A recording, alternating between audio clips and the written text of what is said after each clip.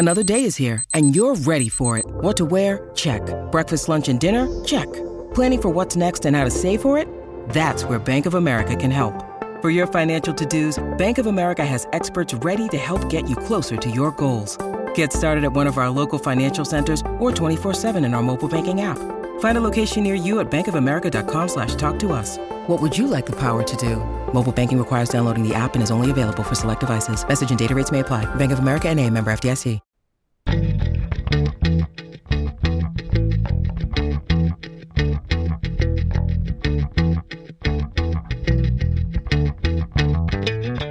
You're listening to All the Books, a weekly show of recommendations and enthusiasm regarding the week's new book releases.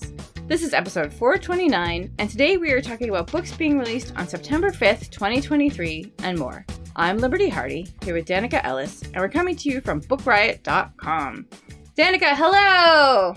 Hello! I like saying hello to you like we didn't just have a very long talk about pets and people and... I know. I was thinking, what are we going to talk about at the top when we have spent so long complaining about our pets? In the best way, but also yes, pets. Like, why not just ruin some more of my stuff? You know, why do I even have nice things? I don't know. Yeah, mine are funny. They're feeling better because for like a while there, we had like thunder almost every single day in Maine where I am. Not rain, just like it would start to thunder and the power would flicker or the power would go out, but it didn't rain. But the cats did not like that. It feels like they've gotten more sensitive to that as they've gotten older. They're almost 5 now, and it didn't used to seem to faze them, but lately they've just been like, I don't like this at all, and I'm going to run around, and I'm like, I'm sorry. That phase of thunder Maine has stopped, so that's good. Okay. Yeah, we had a bunch of thunder here too, which is quite rare where I am. I don't even think we get it once a year that there's a thunderstorm. So, yeah, and the dogs didn't seem bothered by it, but I don't know if that's why Scrappy had an upset stomach later. So maybe had some stress. I don't know. Yeah. Maybe that's why I had an upset stomach all the time. Oh, no, it's just perpetual stress. Doesn't help. No. So let's see, what else? We are recording on Wednesday. This is pretty early for us. But it's kind of fun to, like, get it done and then, because I normally do it on Fridays, but then I have a little more time to get ready for the weekend, in which I work all weekend. But it's fun. I don't know what else to talk about. I feel like I've done nothing in the last, like, week since we recorded, except work. I did watch lots of episodes of The Monkees. That was something. Oh, yeah. Yeah, I love The Monkees. I never get tired of The Monkees. And talking about The Monkees, which I think I did when I recorded Backlist yesterday, and also in the newsletter this week, and possibly in my own newsletter. I will talk about The Monkees until the cows come home. Until the monkeys come home. I don't know. I love that show. Yeah, just been doing that. Reading a lot of graphic novels. I love graphic novels. Me too. I always have a stack of graphic novels checked out from the library. I try to control my holds at the library and not put a million things on hold. But the exception is graphic novels because I'm like, I can fit those in between books. It's fine. Yeah. But then I end up with like 12 graphic novels that come in all at once. I'm like, I don't know if I can fit in all of these. Yeah. I don't know if you heard the show last week, but one of my favorite graphic novels of the year came out. It's Things in the Basement by Ben Hatke. Oh. So I highly recommend you put it on your library hold list. Okay, I'll add it to my giant list. I could also talk about that for a really long time too, but I'm not going to. So I don't know if we hit like this weird area code spot, but once again, the internet tells me that area code 429 is only for general use, which has been like a few of the last ones. Except for one website which says it's in Albany, Georgia, which I could not confirm by looking at websites for Albany, Georgia. So if it is true, hello to Albany, Georgia. And if not, like, it's just general use. Go wild. Use it for whatever. We'll get back to places someday, I'm sure. I didn't know general use. When does that come up? I don't know. But I think it was like 426 and 427. Maybe it was 427, 420. I don't know. The last few, a couple of them have been general use. So, but like, it doesn't makes sense to me because if you use it for general use, I think they mean general use by the post office and not by people, because if you like, or not the post office, excuse me, the phone company, because if you try to call 429 before a number and it's just general use, like, it doesn't mean you're going to get through to anything. It's like, let's just randomly dial people. It just picks a random area code to stand in for. Yeah. So, I don't know. Seems strange. I always get confused in my head saying area code and zip code. Like, place where mail goes. No. Place where phone goes. Yes. Anyway, so that's going on. And you're going to tell us something, but before we do that, we're going to hear from our first sponsor. At Evernorth Health Services, we believe costs shouldn't get in the way of life-changing care. And we're doing everything in our power to make it possible. Behavioral health solutions that also keep your projections at their best? It's possible. Pharmacy benefits that benefit your bottom line? It's possible. Complex specialty care that cares about your ROI? It's possible. Because we're already doing it. All while saving businesses billions. That's Wonder made possible. Learn more at evernorth.com/wonder. When you need mealtime inspiration, it's worth shopping Kroger, where you'll find over 30,000 mouth-watering choices that excite your inner foodie. And no matter what tasty choice you make, you'll enjoy our everyday low prices, plus extra ways to save, like digital coupons worth over $600 each week. You can also save up to $1 off per gallon at the pump with fuel points. More savings and more inspiring flavors make shopping Kroger worth it every time. Kroger, fresh for everyone. Fuel restrictions apply. Danica, tell them what they could win. So I'm going to talk about our sponsor today, which is Book Riot's own newsletter, The Deep Dive. Book Riot's editorial team is writing for casual and power readers alike over at The Deep Dive, and that includes me, and I've really been enjoying writing for it. You can find weekly stories that inform and inspire readers drawn from our collective experience as power readers, teachers, librarians, booksellers, and bookish professionals. So some recent stories for free subscribers have included A Brief History of Chain Letters, which is what I wrote, and I had so much fun reading so many articles about chain letters and realizing this very long, very strange history of chain letters, including this huge boom basically during the Depression where there were pop-up stores devoted to chain letters and the whole postal system was clogged with millions of chain letters. It's very interesting. There's also a behind-the-scenes look at being Book Riot's managing editor, and that one made me laugh out loud several times.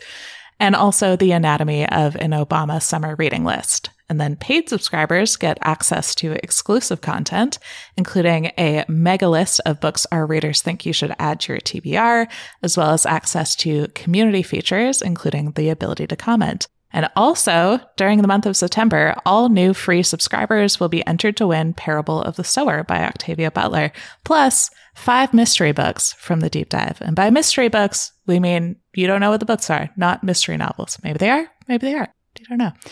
To enter, simply start a free subscription to The Deep Dive, no payment method required. To enter, go to bookriot.substack.com. So that's bookriot.substack.com, and no purchase is necessary to enter. All right. So, we're going to talk about books. I love it. Yay. That makes me so happy. So, it is September, if you can believe it. And my first pick for today is relevant because it is The September House by Carissa Orlando. This is a debut. It is going to get you right into the mood for Halloween if you weren't already year-round, like many of us here at Book Riot.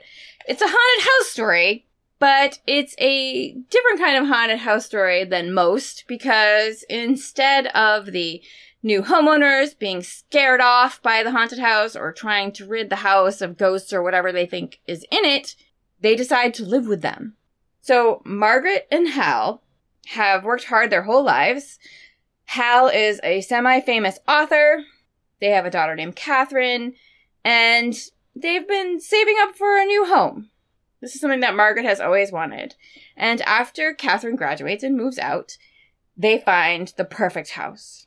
It's a gorgeous Victorian home with so much room and beautiful lawns. and like fancy, beautiful trim on the outside. It is everything in a house that Margaret has dreamed of. And they are so enchanted by this house that they don't really stop to wonder why it is so inexpensive, which is always the first clue, or why the realtor doesn't want to come inside, which is another good clue. So they buy the house. They're so happy. They move in, and birds start flying into the side of the house and dying. And this happens quite a bit. And then one day, there's a woman in their kitchen who says she's the housekeeper. At first, Margaret thinks she's hallucinating, but Hal can see her too.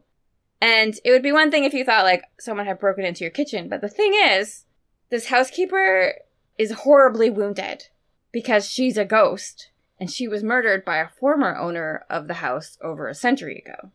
But she has agency. She can touch things. She makes tea. She does chores. She moves furniture around when she's bored. Makes little stacks of things. And it's fine. And it's alarming at first. But they're like, okay, but just as they're starting to wrap their heads around this, it's the month of September. And the walls in their bedroom start dripping blood. They try cleaning it up, thinking this can't possibly be what we think it is. But it just comes back again. And Hal is like, we have to do something. You know, Margaret's like, I don't want to move. This is like the perfect house. So they invite a priest over to perform like an exorcism. And it seems to help for a while. And September ends and it goes away. So maybe that was it. Until the following September. And this time, not only does the blood come back, but there are more horribly injured ghosts. And these are all children. And there's more blood running down the walls and something terrible in the basement. They can just feel it. Like, they don't like to go down there. They get terrified. The ghosts are all afraid of the basement. But again, Margaret refuses to move. She has figured out the patterns of, like, when the ghosts appear, what's happening. She's decided it's, you know, definitely the month of September. She reads up on the home. She knows about the former owners and things that have happened there. There is a biting ghost child. She knows when he's going to appear and how to avoid him. And since the blood always mostly stays upstairs, it doesn't bother her because she has an artist studio and Hal has a gorgeous office to write in and everything else is fine except as long as you don't go near these ghosts or do these things. But after a few years, Hal decides, like, he has had enough. Like, this is frightening. It's getting worse every year. And September's about to start and he moves out. You know, he begs Margaret to go with him. She says no. He moves out. So now Margaret is alone in September with her housekeeper and her only friend, her neighbor, who has met the housekeeper herself and believes what Margaret says about the house being haunted. And then Catherine, their daughter, calls and says she can't get a hold of her dad. And Margaret, you know, has to tell her, well, he moved out, you know, weeks ago. And Catherine thinks that's weird, like no one's heard from him and he's not answering his phone. So she insists that she's coming to visit. She's never seen the house. Like, they moved right after she went to college and she's never been home. So Margaret's like, no, you can't come home, because she knows that it's September. You know, Catherine might see the ghosts or the blood, or she might get bit by the angry ghost child. And worse, she'll want to know why the basement is boarded up and what is down there. But Catherine insists on coming to visit. And so things are going to progress from there. This is a story of violence, trauma, abuse, and resilience. What people can live with, what people can tell themselves is normal, you know, what they can handle. This book, you know, I was really surprised, but it is like, goes full bore at the horror. It does not pull any punches. It's an excellent, frightening debut about family, abusive relationships, accountability, and agency. I do, you know, you've probably guessed from what I've been talking about, I do want to tell you that there are a lot of content warnings for this. There is so much graphic, emotional, and physical abuse and trauma portrayed, substance abuse, sexism, graphic violence and injuries, body horror, gore, mentions of suicide, and lots of child harm and death because, you know, there are dead child ghosts in the house. But what a way to kick off, you know, a writing career. This is The September House by Carissa Orlando. That sounds really good. I love a haunted house story. Yeah, it's really intense. And I was really pleased with how it sounds, you know, silly or weird, but I was really pleased with like how much blood and horrific things were happening. Yeah. Yeah, it's true. You do want a horror book to live up to its promise. Yeah. All right. My first pick is definitely a tone shift. It is The Beginner's Guide to Culinary Combat, which is book 1 of Cooking with Monsters by Jordan Alseca and Vivian Trong. And if you remember, last time I was on the podcast, I talked about reading Basil and Oregano by Melissa Capriglione, which is a sapphic YA graphic novel set at a magic culinary school. And somehow now I'm talking about a YA sapphic graphic novel set at a fantasy cooking school. And I don't know how these both came out around the same time. They are quite different, but I really enjoyed them both. And both times I thought the fantasy cooking element was really fun. But in this book, cooking is only one half of the challenge, because just as important is the students' ability to fight monsters, which they will then prepare as gourmet meals. This was such a delight to read. It is the first book in the series, so it establishes this big, diverse cast of characters and their relationships with each other, as well as the basics of how training happens at Gourmand School of Culinary Combat. The main character is Hannah, and when she was a kid, her and her best friend Bobby were rescued from a monster by a warrior chef. And ever since, it's been her dream to become a warrior chef herself. So now they're starting their first year at the academy, Hannah and Bobby, and the rest of the cast is Hannah and Bobby's respective roommates, as well as Hannah's love interest and academic rival, Olivia. Hannah is immediately smitten with Olivia. They have a promising introduction. They seem to be hitting it off, and then it takes a turn, and they really get off on the wrong foot after that. Hannah is complaining about her mentor because the warrior chef that saved her as a kid is one of the instructors at the school, and she was really hoping that she would be her mentor. And that's not what happened. And instead, she has a mentor named Chef Graham. And Olivia is quite angry that Hannah doesn't appreciate that she has this amazing opportunity to study with Chef Graham, because Chef Graham, unbeknownst to Hannah, is Olivia's grandfather, and he swore that he'd never take on another student.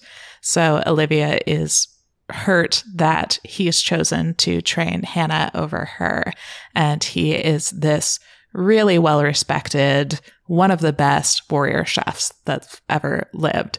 So Olivia feels like she should better appreciate this incredible opportunity. And after that, the relationship between them really spirals into more rivalry, more miscommunication. And then meanwhile, Bobby is becoming closer with Olivia, and Bobby and Hannah are drifting apart. I was really quickly pulled into this world and the well-rounded characters, but also, of course, the fantasy cooking element. There are the monsters, which are all part animal and part food. So like mushrooms, which grow mushrooms from their antlers. And some of them are defeated in combat, but other ones are cared for. They're more peaceful, and they work with them to like harvest these mushroom from the mushrooms. And they are such a fun visual element. I have never gotten over the Pokemon phenomena of just wanting to look at cute little creatures. I still will pick up any graphic novel that has collectible or a whole cast of cute, weird little fantasy creatures. I'm always for that. I already mentioned the diversity of the cast, but that's really woven into the story. So Hannah and Bobby are coded Japanese and Vietnamese, and they face racism and anti-immigrant sentiments from some people in their community, including a second-year student who shows up at the school, and they continue that contentious relationship they had. And then there's also a non-binary side character, a trans man side character who has top surgery scars. Olivia is Black. So this really is a diverse group, which I enjoyed. And they all are really well-rounded and distinct. I often lose track of books that have a big cast, but each of these are so different in design and personality that it was really easy to keep track of them. And I think that this group of characters, alongside the monsters, is the main strength of the graphic novel. I can really easily see how this is going to support a whole series because I'm intrigued by even the characters we've only seen briefly. And we also get a look into Hannah's own weaknesses that she has to overcome in her training. And I'm looking forward to seeing what the subsequent years are like at the academy. So this definitely lived up to my high expectations as one of my most anticipated books of the year. And as I keep saying, I'm just really looking forward to volume 2. And I would recommend it to kids and teens and adults alike. And that is Cooking with Monsters, Book 1 by Jordan Alseca and Vivian Trung. All right. My next pick for today, I loved so much. As I've mentioned recently, I've been really into middle grade mystery books lately. I just find them so calming and fun, and they give me, Westing Game vibes. Nothing is as good as the Westing Game, but some of them give me some serious Westing Game vibes. And so I read this new one called The Curious Vanishing of Beatrice Willoughby by G.Z. Schmidt, and it might be my new favorite middle grade mystery. I mean, not counting the Westing Game, but still, that's saying a lot. This is a magical mystery set in a town in Europe. That's all we know. It's in a town in Europe. And there's a family that lived in this town named the Amadeuses. Now, the Amadeuses live in a giant mansion far back in the Inkwoods. And every year, they throw an All Hallows Eve party. Invite most of the town. It's a big to-do. Everybody gets dressed up. It's really fun. Very exciting. And 13 years ago, they threw one of these parties. Now, these parties are for the adults, but the very bossy mayor showed up with his 6-year-old daughter, Beatrice Willoughby, because he thinks he can do whatever he wants. And so the adults are having this party, and Beatrice Willoughby is wandering around the house. And at some point during the party, Beatrice disappears, never to be seen again. The police come. They search the woods. Nobody can figure out where Beatrice went, but through various, suggestions and clues, they arrest Mr. Amadeus. And after this happened, the family never went back into town, and they enchanted the woods around their home so no one could find their house. So now, all that is seen of them is their assistant Wormwood, who goes into town to get supplies. Now, Mr. Amadeus has been jailed this whole time. It's now 13 years later. And in this time, a child has gone missing every year around the same time, around Halloween. But nobody thinks anything of it because there are always tourist children, and kids get lost and these things happen and it's not their problem. It's not like they're the mayor's daughter, they're not important children. So they don't really think about it. So 13 years later, several townspeople who all happen to be at the party where what they called the incident happened, receive invitations to a Hallow Eve's party at the Amadeus' mansion. They don't know what to think of this.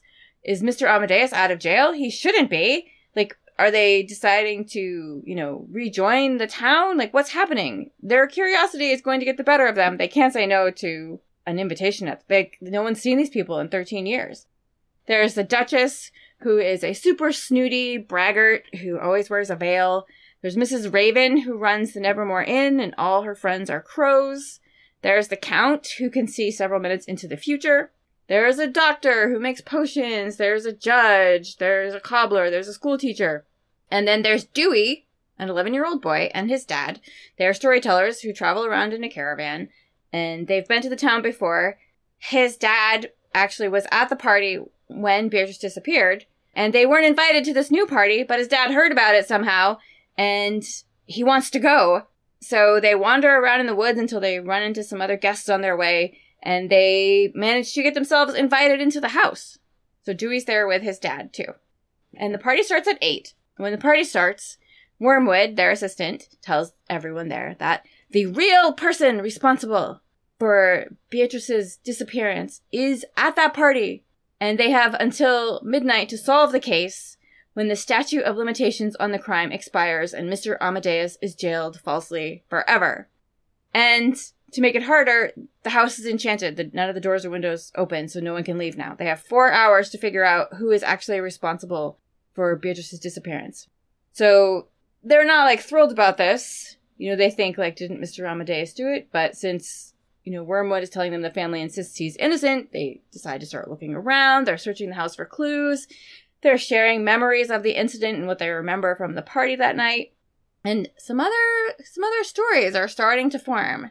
But it just might be Dewey, the uninvited bibliophile with the special goggles that help him read books in the dark, who saves the day. This was so much fun.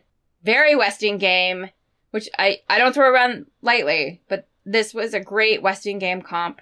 There are fun magical elements. It's not too frightening. It's not violent. There are some great puns, and there are a bit of fairy tales worked in, and it's set up to possibly have a sequel at the end. Like, it absolutely ends, resolves, but you get the feeling like maybe there could be another one, which would be awesome because I loved it so much. It is The Curious Vanishing of Beatrice Willoughby by G.Z. Schmidt. I always love that everybody gets an invitation and now you're stuck together in a house. Yes! Like, set up like Clue. It always gets me.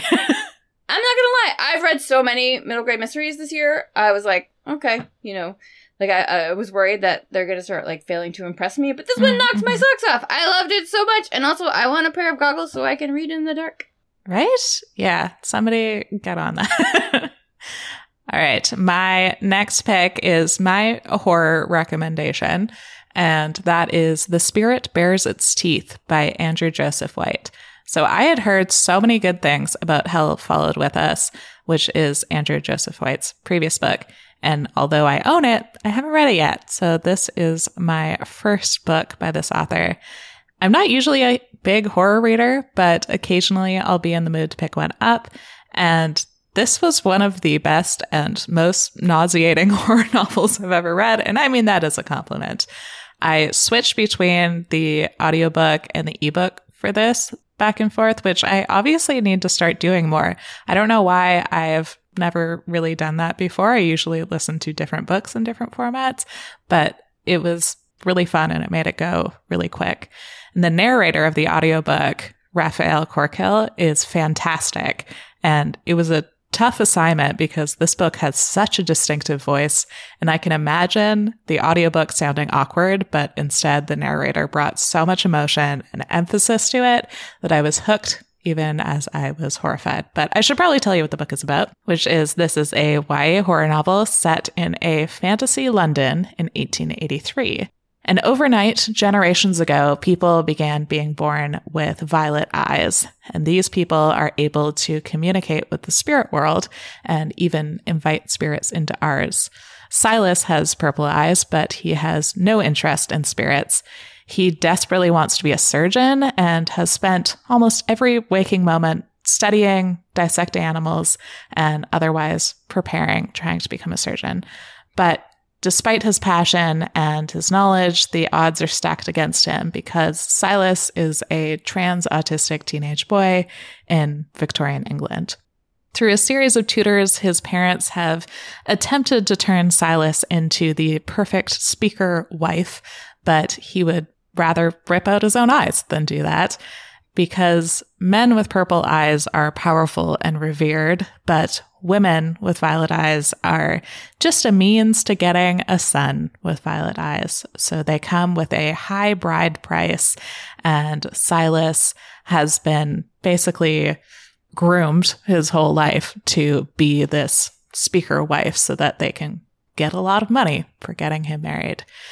And when Silas attempts to escape by disguising himself as another speaker boy to get a brand that would establish him as an authority, everything goes wrong.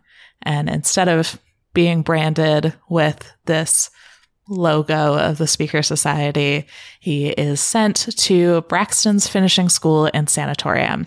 And as you probably can imagine, a Victorian sanatorium is a pretty terrible place for anyone to be, but even more so if you're trans and autistic. And it's not just the ableism, the misogyny, and the transphobia. It's also that a ghost girl has reached out to Silas begging for help, and something even more sinister is going on at Braxton's. But to fix it, he'll have to destroy Braxton's if it doesn't destroy him first. This is a novel that really shows that YA horror does not have to pull its punches.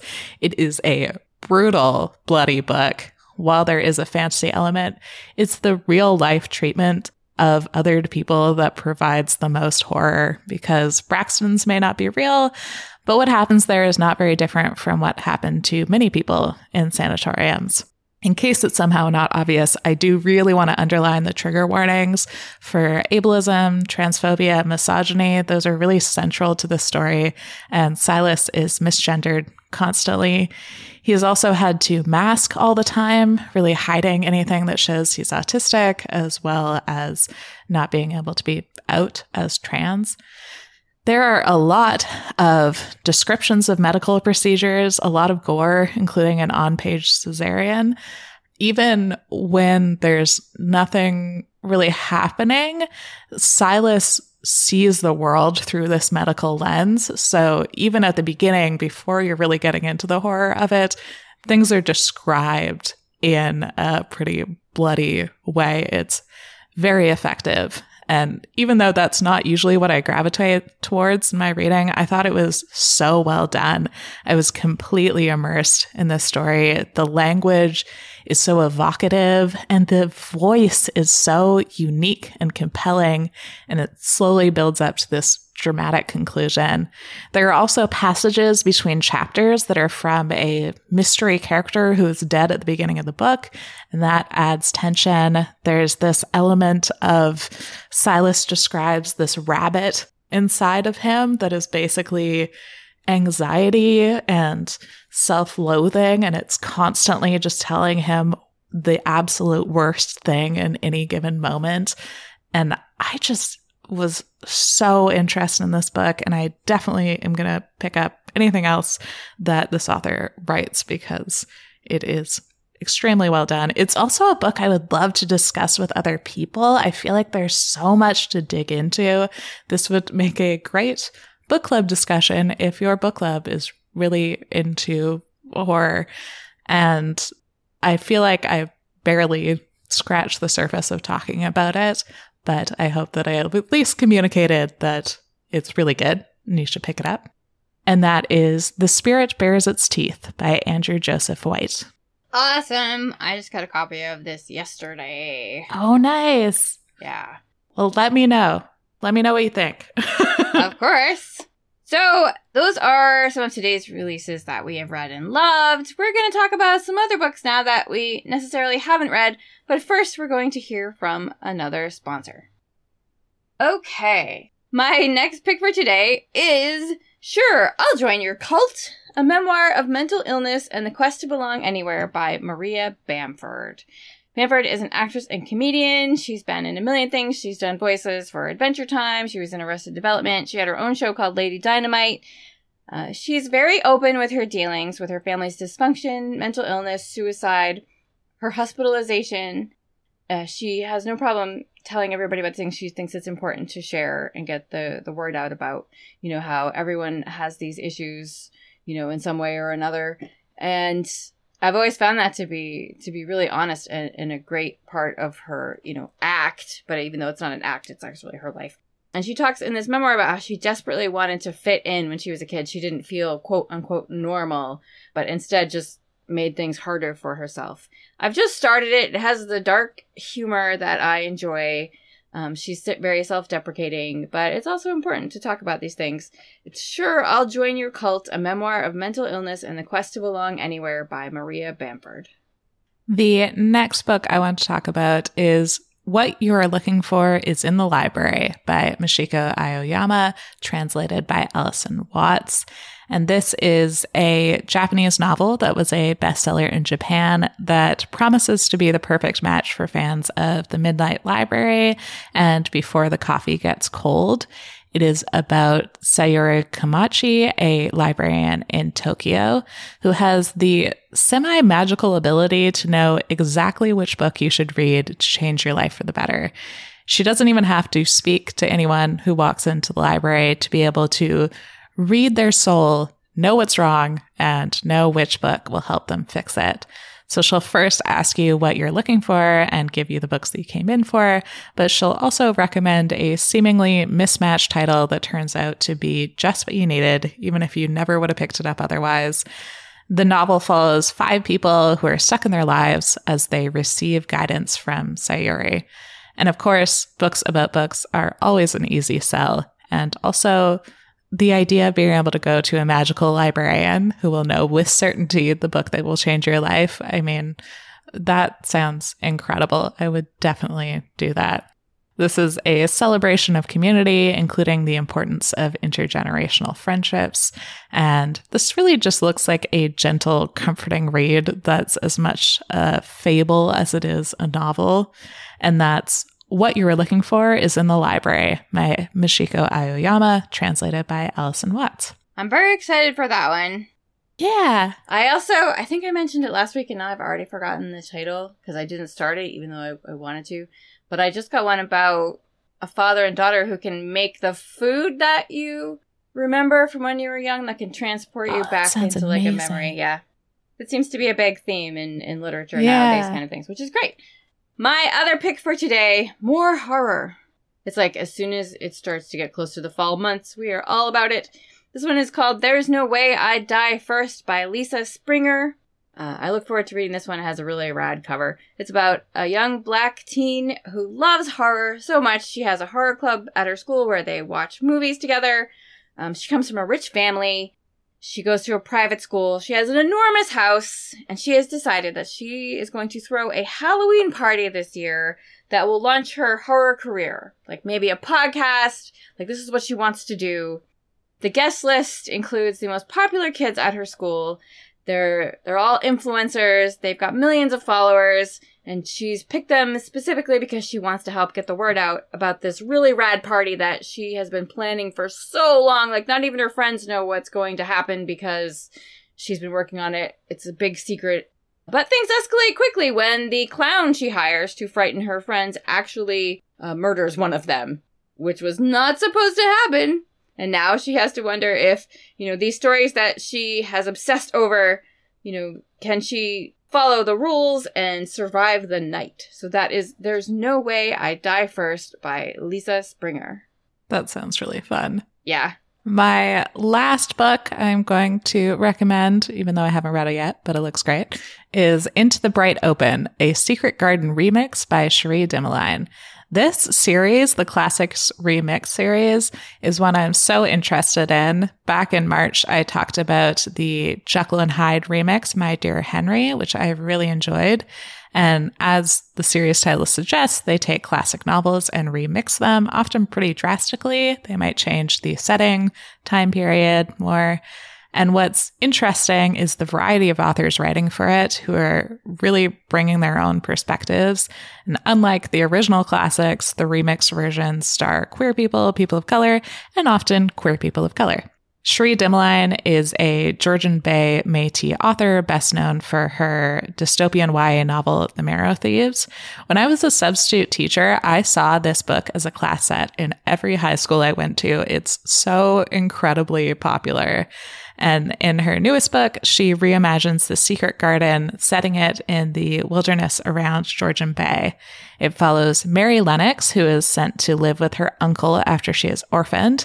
And there she slowly starts to open up to this new community, most of whom are Indigenous, and becomes close with a Métis girl named Sophie. And then Mary meets Olive, who is her cousin who has been hidden away in an attic room. And Olive supposedly has a nervous condition that she's being treated for, but the medicine just seems to make it worse. And it feels like something is off. And then Olive's controlling stepmother returns, and Mary has that confirmed that definitely something is wrong. So together with Sophie, they're trying to find a way to free Olive, and their search for answers will lead them to some unpleasant family secrets as well as a long abandoned garden. And of course, I don't really know what to tell you if sapphic YA secret garden wasn't enough for you, but there you go. Sophie and Mary sound like they have a very sweet romance, with both of them learning to trust each other and Sophie learning to be a more kind and less selfish person. I'm really looking forward to reading this one, even though I will admit I never read The Secret Garden, but it looks like it'll stand up even without that context. So that's Into the Bright Open, a Secret Garden remix by Cherie Dimaline. You haven't read The Secret Garden? I haven't. Do you know the story? Like, did you ever watch the movies? No. I mean, I have heard of it, obviously, but I don't know much about it. When I was a kid, there was, I think it might have been a Hallmark movie. They remade The Secret Garden, and I was so in love with Barrett Oliver. He was so cute. He's the boy from The Neverending Story. Oh, yeah. Yeah, he was in that, and he was so cute. And then I was so excited because when I was in high school, they took us to our first Broadway, or at least my first Broadway production. We went on a field trip to New York City, and it was The Secret Garden. And we had gone to the hotel the night before and all run around like little monkeys. And so as soon as we got there, we all fell asleep. Like, I do not remember it at all. So that was my first experience on Broadway. My God. The teachers who like had to raise that money must have been so annoying. Right? Just they made us looking raise over the and money. Like we had to wash cars and That's sell true. things and do all this stuff, you know. It was wild. Like, I don't know. I'm just going to go off on a tangent here, but they put masking tape on our doors so they would know, like, who left their room at night. Oh. Because the tape would be off the door, except there were, like, almost all rooms of high school kids, and then there were these 2 other rooms of a bachelor party. And in the middle of the night, somebody ran down the hall and pulled the tape off all the doors. And so we were all free to run around. Yeah. Amazing. Do they even do field trips anymore? Probably not. I think so. So, anyway, tangent, memory lane. All right, where was I? We were talking about books? Is that what was happening?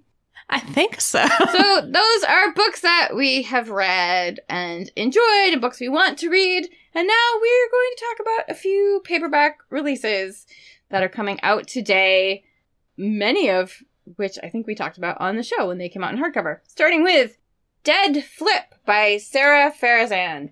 Sarah is a Book Riot favorite. This one is set in the 1980s. It's a little Stranger Thingsy. It's about friends who play video games, and one of them disappears, and years later, he's back and says he was actually being trapped in the game by evil. Also, They're Going to Love You by Meg Howry.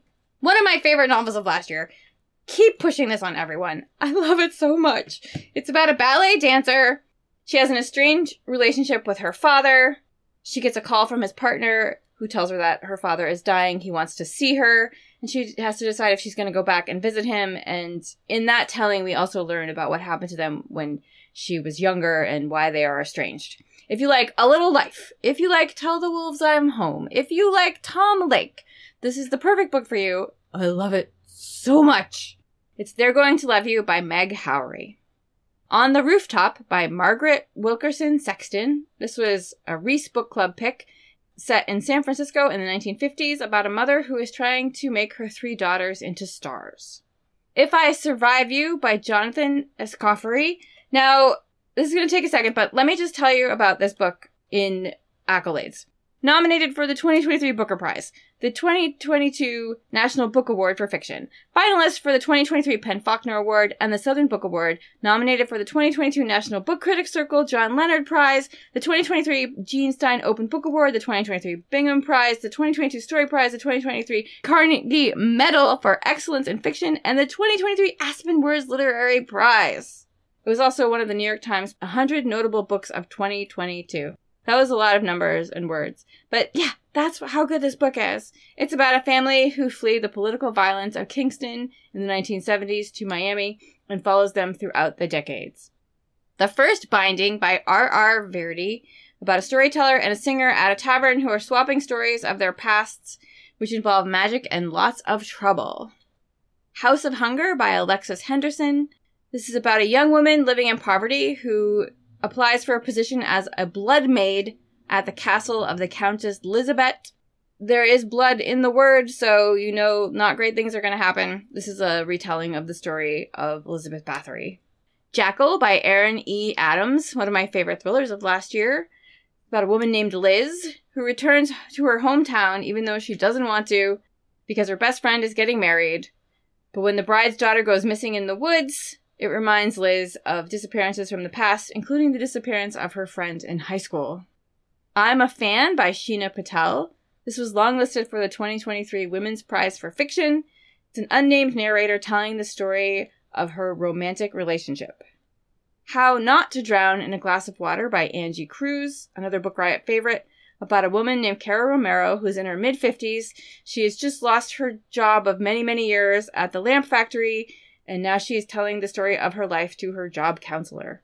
And A Scatter of Light by Melinda Lowe, a queer coming-of-age story about a young woman who is forced to spend the summer with her grandmother in California. Danica, was that you who talked about this one? Yeah, I loved it. Also, it's one of my favorite covers. It's so gorgeous. Yeah, it is beautiful. So those are some paperbacks, because, and I had to, like, cut that list way, way, way down because, you know, it was a pretty great August, but now we are back into fall publishing, and the lists are, like, 3 times as long now. So yeah. I feel like I just blinked and the summer was over, and now it's, like, so many books again. So it's exciting. Yeah. Now, what are you going to read next? Yes, I am currently reading Learned by Heart by Emma Donoghue. So this is about Anne Lister in boarding school, but it's actually her, girlfriend in boarding school that's the main character. So it's like a teenage Anne Lister historical fiction. Emma Donoghue is one of my favorite authors. She's always fantastic. So I'm really enjoying this one so far. Very well researched and a little sad because you know from the first page that this is not going to work out. And also if you know Anne Lister, that they don't stay together. But yeah, I'm really enjoying it. What are you going to read next? Well, first I just want to say, I feel like that book came out, we're recording this Wednesday, so it came out yesterday.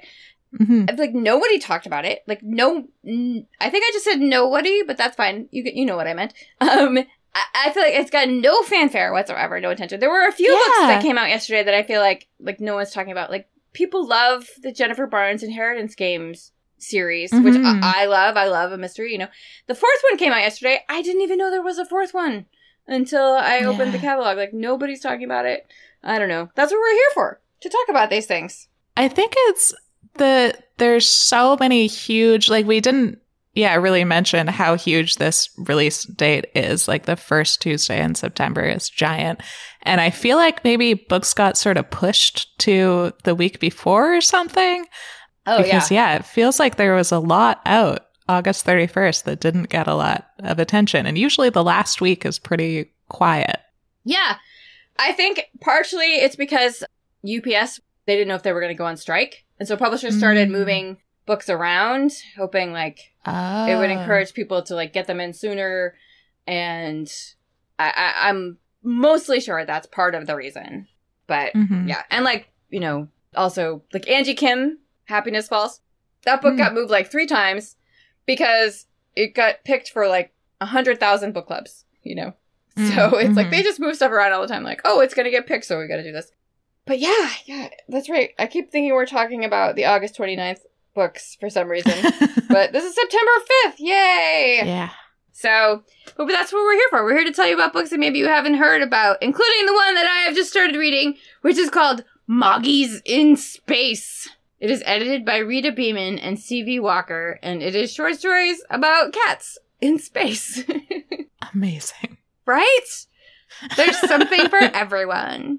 You just have to know where to look. I would like to send my cats to space today. My goodness. No. All right. That is it for today. If you want to enter to win books from the deep dive, simply start a free subscription. No payment method required.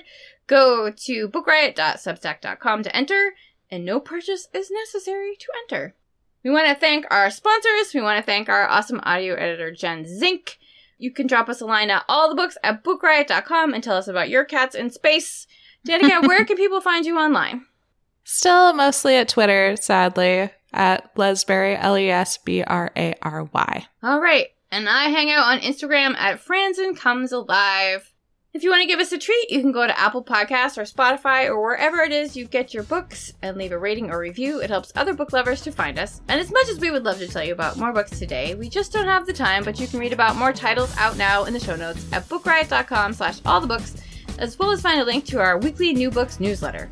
And for more recs or general bookishness, check out bookriot.com, and don't forget to check out our full stable of podcasts at bookriot.com/listen, or just search Book Riot on your podcast player of choice. And in the meantime, happy reading.